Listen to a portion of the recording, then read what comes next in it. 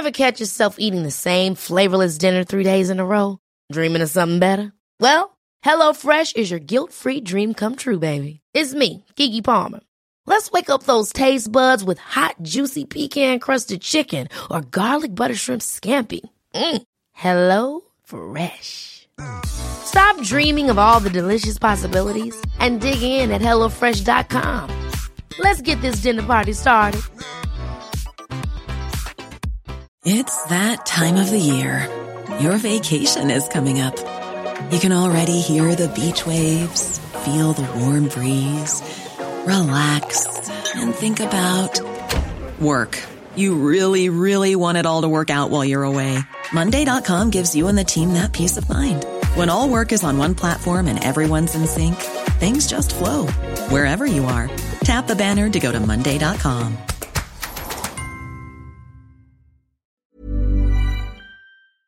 Welcome to Talking Business, a podcast produced in Melbourne, Australia. The podcast is available on the Acast site, my own website, the Apple Podcast Store, or wherever you go to get podcasts. Or you can get it at the Business Acumen website at www.businessacumen.biz. I am Leon Gettler.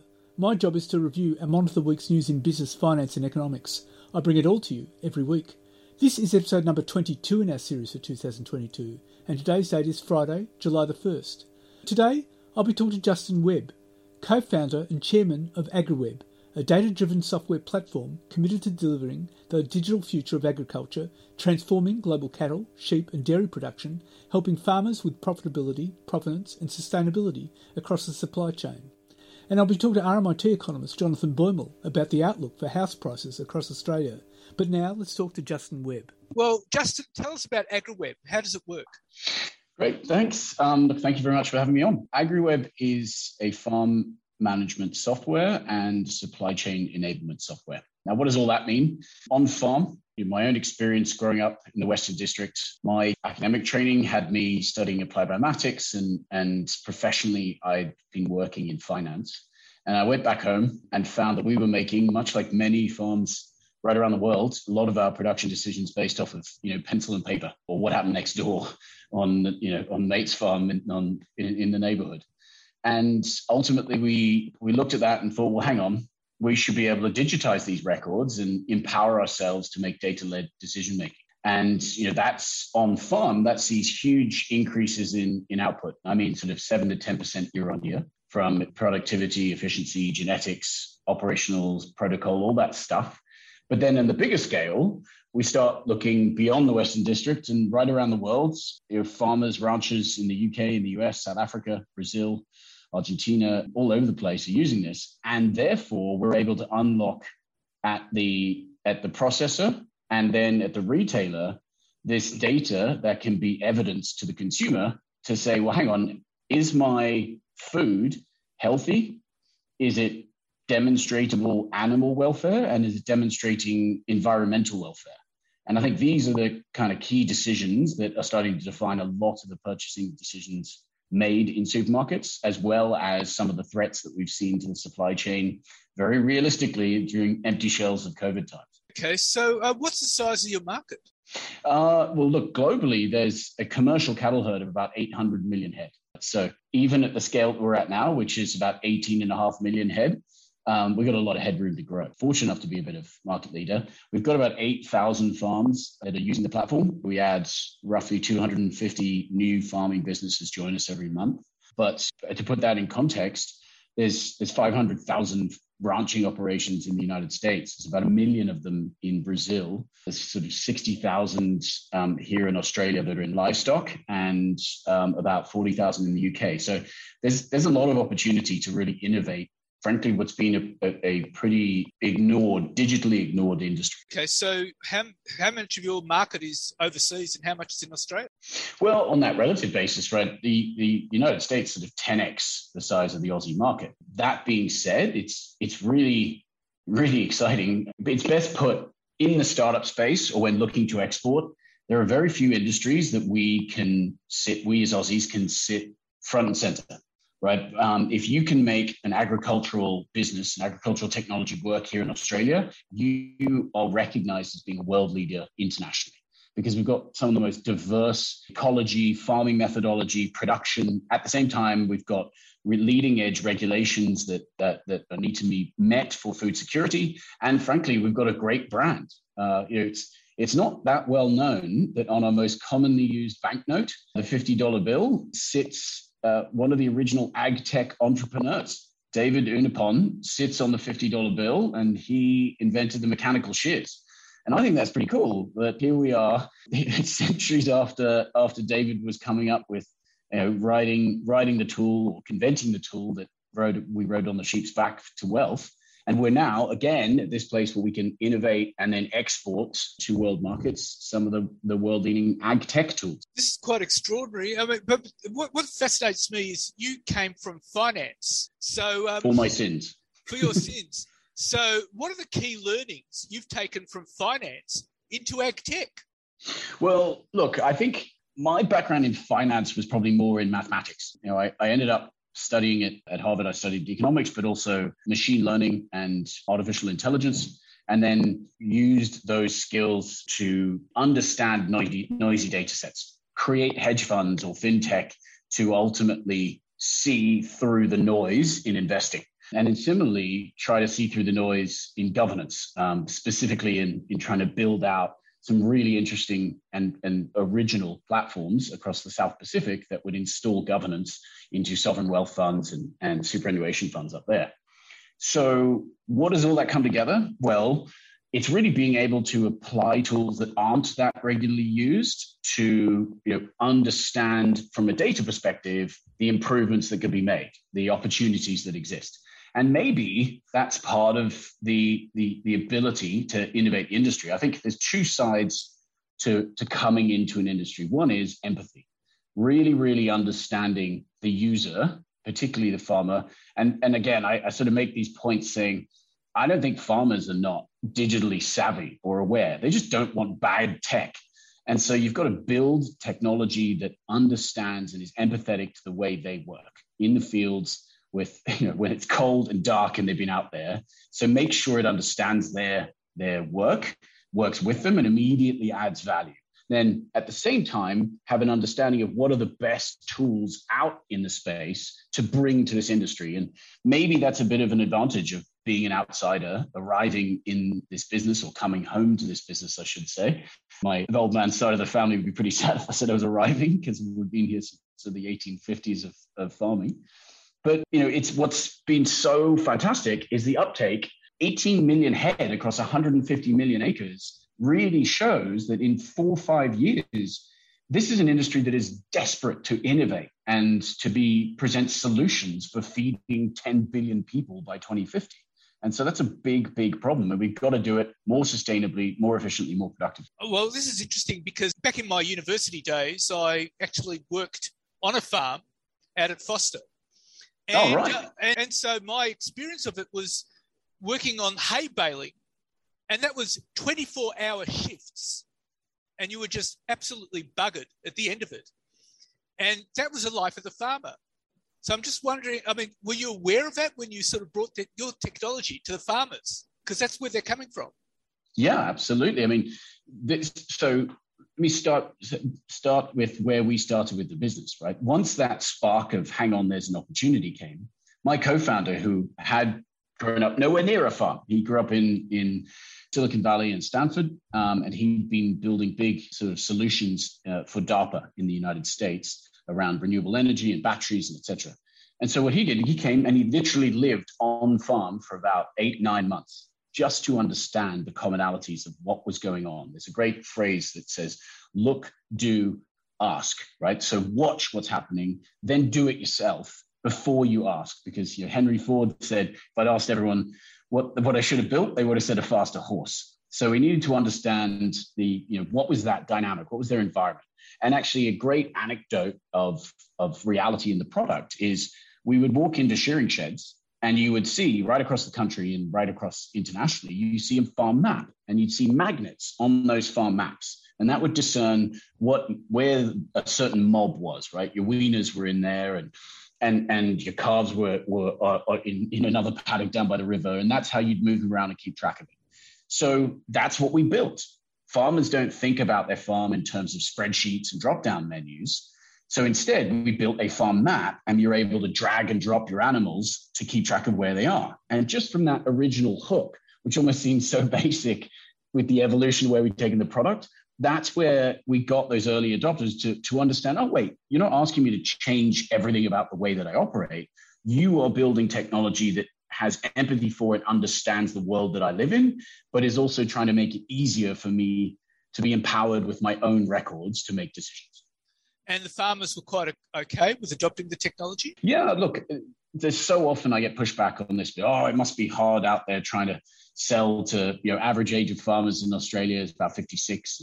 And isn't it tricky because they're not really digital people? And again, I actually vehemently disagree. In particular, we in urban areas, we've got an app, and if it doesn't work immediately exactly as we expect it to, we shut it down and we don't open it again.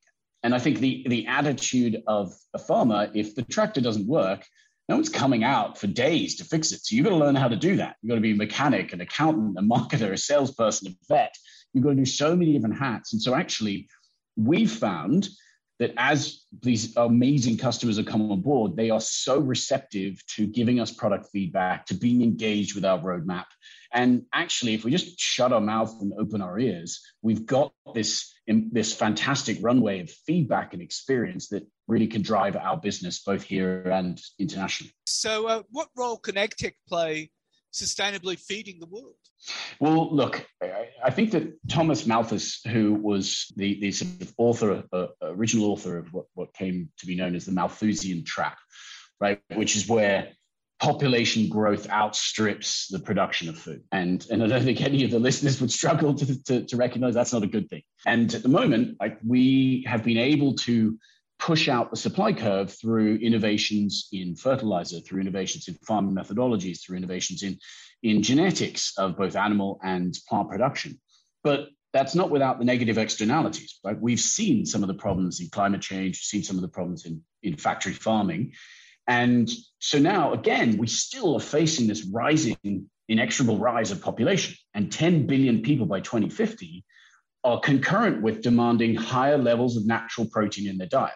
Right? In China, in Indonesia, as those middle incomes are rising, they're spending more of their discretionary income on natural protein. And so therefore, we have to not only produce more food, but also food that demands a higher intensity of input. So this is a productivity problem, and productivity problems are best solved by technology. So I think this is a crux of we need to be able to produce more food and do so with less land and do so with a less or vastly less environmental footprint than is done so at the minute. Now, there's some amazing ancillary and additive innovations that we're seeing in impossible meat or lab-grown synthetic protein production. And I think those are both necessary and brilliant, but they're not even close to or even with a prospect of the scale of being able to satisfy the demand. So all of us together need to work on technologies that will provide enough food for the population that we're facing. Well, Justin, that's all fascinating and quite challenging. And we'll be watching AgriWebb quite closely. Thank you very much for your time. Leon, couldn't be happy to be with you, and thanks very much for the support. And now let's talk to economist Jonathan Boymel. Well, Jonathan, there's all sorts of predictions that property prices are going to crash now with rising interest rates. What's your view about that? Yeah, look, absolutely. The Reserve Bank of Australia Governor Philip Lowe is now expecting inflation to hit 7% by the end of 2022. Right, and that's a level we haven't seen since the middle of 1990. And in an interview, he considered that the cash rate could rise to 2.5% next year for the first time since February 2015. And if you take a look at some of the forecasts, the Commonwealth Bank, for example, got a prediction by the Commonwealth Bank of 18% falls in both Sydney and Melbourne next year. That's on the basis of their expectation of a cash rate of 2.1%. If the cash rate goes up to 2.5%, then we're likely to see more significant declines. So the Commonwealth Bank's forecast of 2.1%, that would see a borrower with a $600,000 mortgage pay $582 more every month on their mortgage. But if the cash rate hits 2.5%, borrowers would pay $725 more on a $600,000 mortgage every month. And to be honest, these are quite conservative estimates. If you take a look at what the market is forecasting, right? And we know financial markets are now tipping a cash rate of about 4%, 4.2% by May next year. We're likely to see, even more significant falls in house prices. So according to the Financial Stability Review, the RBA says if you have a 200 basis point increase in interest rates, that means that real housing prices will fall by about 15%. In nominal terms, it means it'd be about 20%. So looking at what the markets are forecasting, right? If we've got a forecast of 4.2% for the cash rate, we're going to see on that basis, on that modelling, we'd see 30% fall in real terms in national house prices and a 35 plus fall in nominal values, and that's under the RBA's modelling. Indeed, but one of the problems too is that, as Governor Lowe has said, there's so many uncertainties with this because we're dealing not only with the pandemic, but we're dealing with a war in the Ukraine, and there are so many uncertainties here. And also, you've got the Fed this week raising rates 75 basis points, and that's going to put a whole lot of pressure on the RBA to act just as aggressively. Yeah, absolutely. I mean, there are several factors, several forces coming together, right, and driving changes in interest rates and driving changes in house prices. One real concern, of course, is consumer confidence. So if you take a look at the ANZ Roy Morgan Consumer Confidence Index, we've got really low numbers. It's actually sort of pandemic level numbers, right? Equivalent to what we saw in towards the start of the pandemic in April 2020. And if you want to see numbers like that outside of the pandemic, you really have to go back to the 1990s recession. And we know this is going to have an impact on household consumption. We know household consumption is the largest driver of economic activity. So where consumption goes, the rest of the economy goes. And of course, looking at those other factors, we've got the energy price shock that we're going to see. So that's going to have a real impact, both for residential households, right, as well as businesses. And then, of course, we've got the increase in Fair Work Commission granted Australia's lowest paid workers 40% a week pay rise, and that can potentially also add to inflationary pressure. And it may require the RBA to go harder and to go faster in terms of increasing interest rates. Well, there's a whole issue here too, is that Australia has one of the highest levels of indebtedness of households. So where does that leave? Where does that leave us? Can we expect to see a whole lot of mortgage defaults as a result? Well, I think something that's particularly interesting is what reinforces that is that most of our mortgages are variable, right? And that's quite unique in the world. So when you have a cash rate change, that passes on obviously to variable interest rates, and that then has a real impact on households' ability to make the required repayments. So the fact that we have a high proportion of mortgages being variable interest rate mortgages makes that situation all the worse. And of course, we've got the situation of rising inflation. And when you've got rising inflation with wages barely growing, you're going to have a really, an additional burden on consumers to make repayments. The issue too is that, I would hazard a guess. I'm not suggesting this would happen in Australia, but I think one of the world's, at least one of the major Western economies, is going to go into recession. I would tip that. The OECD, for example, is tipping that Britain is going to have 0% growth. Yeah, absolutely. And we know that Australia is a small, open economy. So what happens to the rest of the world certainly impacts us. And if household consumption in Australia, weakens dramatically, we lack sort of that countervailing force on total spending on Australian goods and services. So yeah, it's going to be a real challenge. You would say over the next year we can see big drops in house prices. You'd agree with that? Oh, absolutely. The question is to what extent. But you would expect that house prices will sort of give up the gains that we've seen over the last 2 years. There'll be people who have purchased just before who will still have seen an increase in their real wealth. But yeah, those who have purchased over the last couple of years, we would expect the gains that they may have made will be wiped out.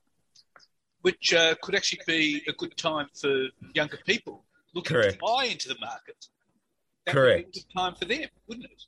Absolutely. So, new borrowers, right, can borrow less, right, when you've got higher interest rates and people's cash flow surpluses are being constrained. But on the flip side, with lower house prices, there is the possibility for new entrants to enter the market. So that could actually be quite positive in a sense for the housing market. It could be positive for those who are wanting to enter, but just keeping in mind higher interest rates still mean new borrowers can borrow less. People's cash flow surpluses are being constrained because of inflation and the cost of living.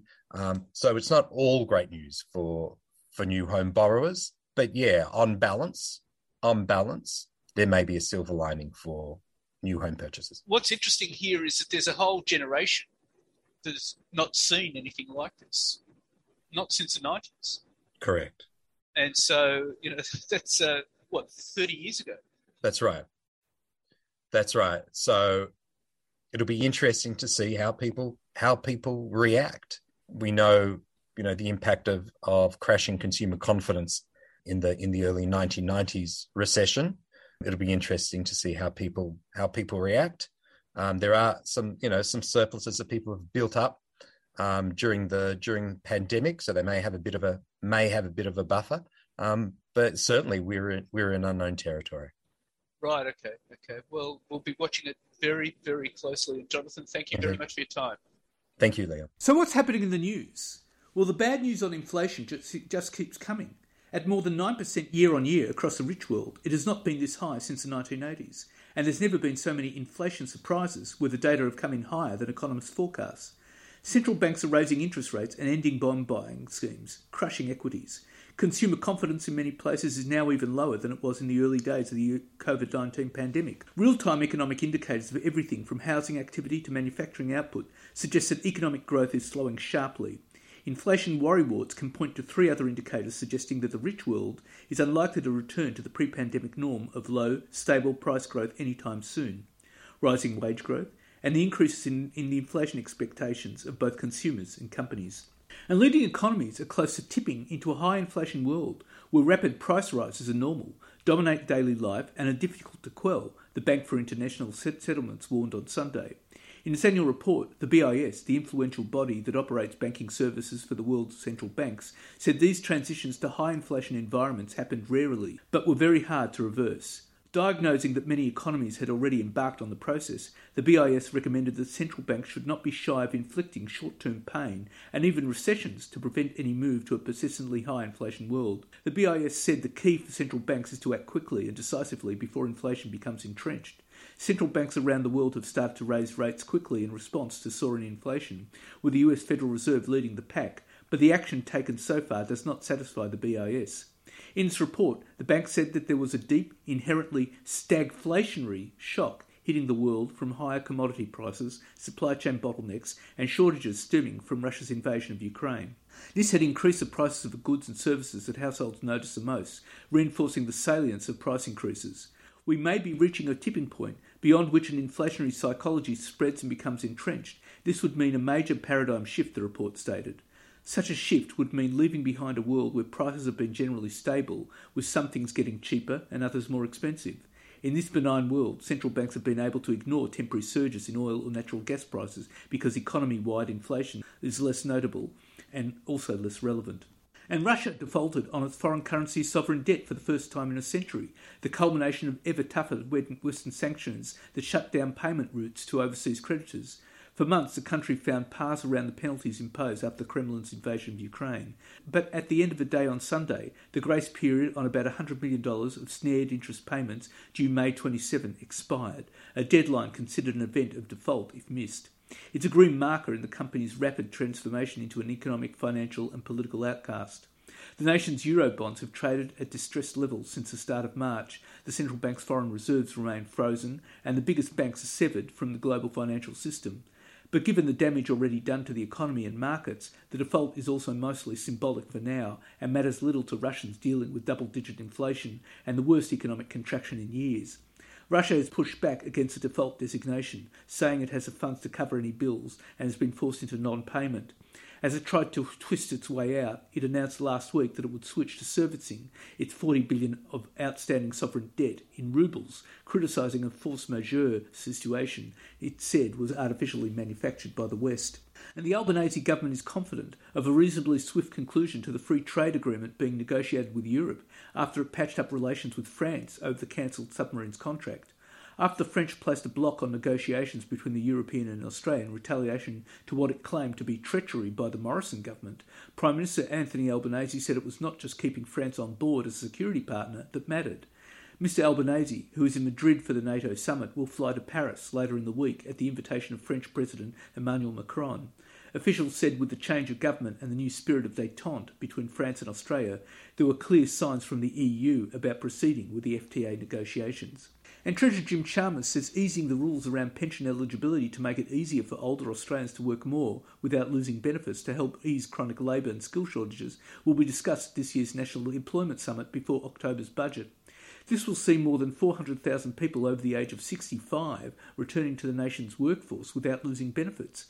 The proposal from business groups late last year was not taken up by the former government. The Australian Chamber of Commerce, Australian Industry Group and the Council of the Ageing on Sunday have thrown their weight behind the idea, saying that, alongside expanding childcare, it's an obvious policy lever to expand the workforce.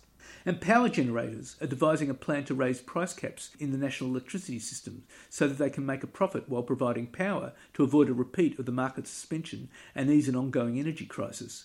When regulators imposed an administered price cap of $300 per megawatt hour for the first time a fortnight ago in a bid to calm a volatile market after a period of unusually high wholesale prices, it resulted in generators withholding more than 10% of supply because companies could not profit on high-cost generation and feared running out of fuel. That supply standoff led to the Australian energy market operator suspending the market. As a result, generators are now privately discussing pushing for a doubling of the price cap to $600 megawatts per hour to enable sufficient supply. Gas-fired generators recently needed a 500 megawatt per hour to turn a profit given soaring spot prices for the fossil fuel. An approach could be made to ask the AEMO to itself to request a quick change to the rule. The issue may be raised with the state and federal energy ministers ahead of their next meeting on July the 20th. An analysis by the federal government's Workplace Gender Equality Agency shows a gender pay gap of about $40,000 a year for people aged 45 to 65, while women who reach senior executive roles are taking home nearly $100,000 less per year on average than their male counterparts. The new data shows women are still earning consistently less than men in every age bracket. The agency's new data report, called Wages and Ages, mapping the gender pay gap by age, shows the pay gap widens substantially when women turn 35. It sees women earning $7.78 for every $10 earned by their male counterparts. The disparity worsens over the next 20 years, with a slight improvement once women turn 65, but never reaching parity. If these trends continue, millennial women in the workforce will earn just 70% of men's earnings by the time they reach the age of 45. And Treasurer Jim Chalmers has signalled his interest in shaking up the business-dominated board of the Reserve Bank of Australia to ensure its diversity as representative of industries, workers, geography and gender. This follows Australian Council of Trade Union Secretary Sally McManus and former RBA Governor Bernie Fraser calling for worker representation on the committee that sets interest rates. This also comes after RBA Governor Philip Lowe sought to cap wage growth at 3.5% and warned against bigger across-the-board pay increases that could fuel the 1970s-style wage price spiral. Chalmers said the planned independent review of the RBA would consider the composition and size of the 9-member board to make sure it was representative of the economy, geography and gender. The Treasurer will have the opportunity to appoint 2 board members when the terms of Fortescue Metals Group Deputy Chairman Mark Barnaba and businesswoman Wendy Craig expire in August this year and May next year, respectively. He said he was open-minded about restoring worker representation to the RBA board. However, he said he did not believe in standing positions and would consider appointments on a case-by-case basis. And BHP will spend US $4 billion by the end of the decade to reduce its carbon emissions and give its shareholders an annual scorecard on its performance on key social and environmental issues, as the company bets that reforming the mining sector's image will help it keep delivering dividends to shareholders. According to a new set of environmental and social achievement guidelines introduced by the mining giant, by next financial year, any mining project BHP considers for development will need to demonstrate it will help the company meet its decarbonisation goals to win further funding, the company said on Tuesday. By 2024, the mining giant will have built at least one pilot in a steel plant that helps the industry carbon neutral. Russia's invasion of Ukraine and the sharp spike in global energy prices that followed has meant the growing investor and community pressure on major miners such as BHP to abandon fossil fuels and decarbonise their operations has largely taken a back seat to more immediate community concerns around energy pricing and security. But in an investor presentation on Tuesday, BHP Chief Legal and Governance Officer Carolyn Cox told analysts and investors the company's social value framework would become an increasingly important part of BHP's decision-making process, with the company committing to look at the broader impact of its decisions and not just the immediate financial returns. And the Queensland financial conglomerate Suncorp is making a fresh push to spin or sell its banking unit and focus on its insurance arm to try to boost returns for shareholders. A sale of Suncorp Bank has long been the subject of speculation, with Macquarie Bank, AMP, Bank of Queensland and Bendigo and Adelaide Bank all mooted as merger partners. Of the major banks, ANZ might be in the running. And the boss of IGA operator Metcash says Australians' preference for shopping locally has propelled the retailer into a strong position to handle tough economic challenges on the horizon. Our sales are showing that shoppers are sticking with independent stores, and that trend is now becoming a habit, Chief Executive Doug Jones told analysts after revealing the company's 2.7% lift in annual profits on Monday. As well as supplying the IGA supermarkets and other independent players such as Foodworks, Metcash also operates the Independent Hardware Group, which owns the Mitre 10 and Home Timber and Hardware brands, and also has an 85% stake in the Total Tools chain. The company's food retailers saw an earnings jump of 4.1%, while liquor was up 9.8% and hardware sales were 40.7% higher as the company's IHG and Total Tools businesses benefited from the residential construction boom. And Australia's greenhouse gas emissions increased in 2021 as the removal of COVID-19 restrictions triggered a rebound in pollution levels from the transport, manufacturing and gas sectors, which offset falls from the electricity generation. National emissions in 2021 rose by 0.8% or 4.1 million tonnes of carbon dioxide. This was equivalent to 488 million tonnes, while an increase of 2% has been forecast for the year to March 2022, the federal government said. The Albanese administration blamed the rise on the coalition's failure to deliver coherent climate policy. Nonetheless, the figures show the scale of the challenge for Labor to deliver on its pledge for a 43% cut on 2005 emission levels by 2030. Australia's greenhouse gas emissions are currently 21.4% below 2005 levels, the benchmark year used for the Paris Climate Change Agreement, while both Labor and the Coalition have a target of net zero emissions by 2050. And the total value of the private hospital real estate sector is expected to hit $41 billion by 2041, a rise of 63% in less than 20 years on the back of investment in new facilities to cater for the medical needs of an ageing population and a rise in the take-up of private health insurance by younger Australians, according to analysis by JLL. According to JLL's 2021 Australian Healthcare Real Estate Report, there are more than 30,000 beds across 155 general overnight private hospitals, 35 rehabilitation clinics and 45 specialist mental health facilities in Australia. An additional 2,200 additional private hospital beds are due to be developed over the next 8 years to meet rising demands, the JLL report says.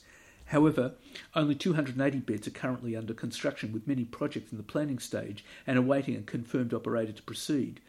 This constrained supply, along with favourable investment metrics such as long leases of 20 to 30 years to single operators, has turned the once niche asset class into a mainstream investment for many institutional portfolios. And the size of Australian households has declined over the past 5 years, a shift that may have accelerated during the pandemic, increasing demand for housing and sending rents sky high, even as overseas migration fell sharply. Census data released on Tuesday also reveals that formation of single-person households has significantly outpaced the creation of one-bedroom homes, a disconnect which shows housing construction is out of step with needs, according to some analysts. In rounded numbers, the average number of people comprising each household has fallen from 2.6 to 2.5 people. Although the shift appears marginal, it could equate to nearly 200,000 homes. And ride-sharing giant Uber and the Transport Workers Union have struck a landmark agreement on proposed employment standards and benefits ahead of expected new gig economy regulation from the Albanese government. The union and Uber have also agreed to jointly support the creation of a new independent government-funded regulatory body to create industry-wide standard for rideshare and food delivery gig workers following months of negotiation. Under the agreed standards, the body will be responsible for creating minimum and transparent enforceable earnings, benefits and conditions for people who work on the rideshare platform. The body will also act as a means for resolving disputes over platform employment issues, such as when a worker's account is deactivated. The standards also outline that the rights of workers to join and be represented by a union will be respected. And women are still being forced to spend $620 to obtain a surgical abortion in some states, despite the fact that it is available under Medicare in Australia. In New South Wales, one of the largest providers, Marie Stopes, offers an abortion in the first trimester starting at $620 for those with Medicare. For those who do not have a card, such as asylum seekers on temporary protection visas, they could face upfront costs of more than $800. Independents Monique Ryan, Zali Steggall and other crossbench MPs are considering asking the Parliamentary Library to research abortion costs, availability and legislative framework in each. It comes as protests are organised this week across Australia against the US Supreme Court overturning the right to abortions. And that's it for this week. And next week I'll be talking to Garrett Flower, CEO and founder of Park Office.io, which uses a COVID-19 focused solution allowing employers to track which staff members require parking at the office on a given day. An algorithm then allocates available parking to those who are most vulnerable or whose need is greatest. By leveraging the Park Office solutions, companies will be able to increase parking availability by up to 40%.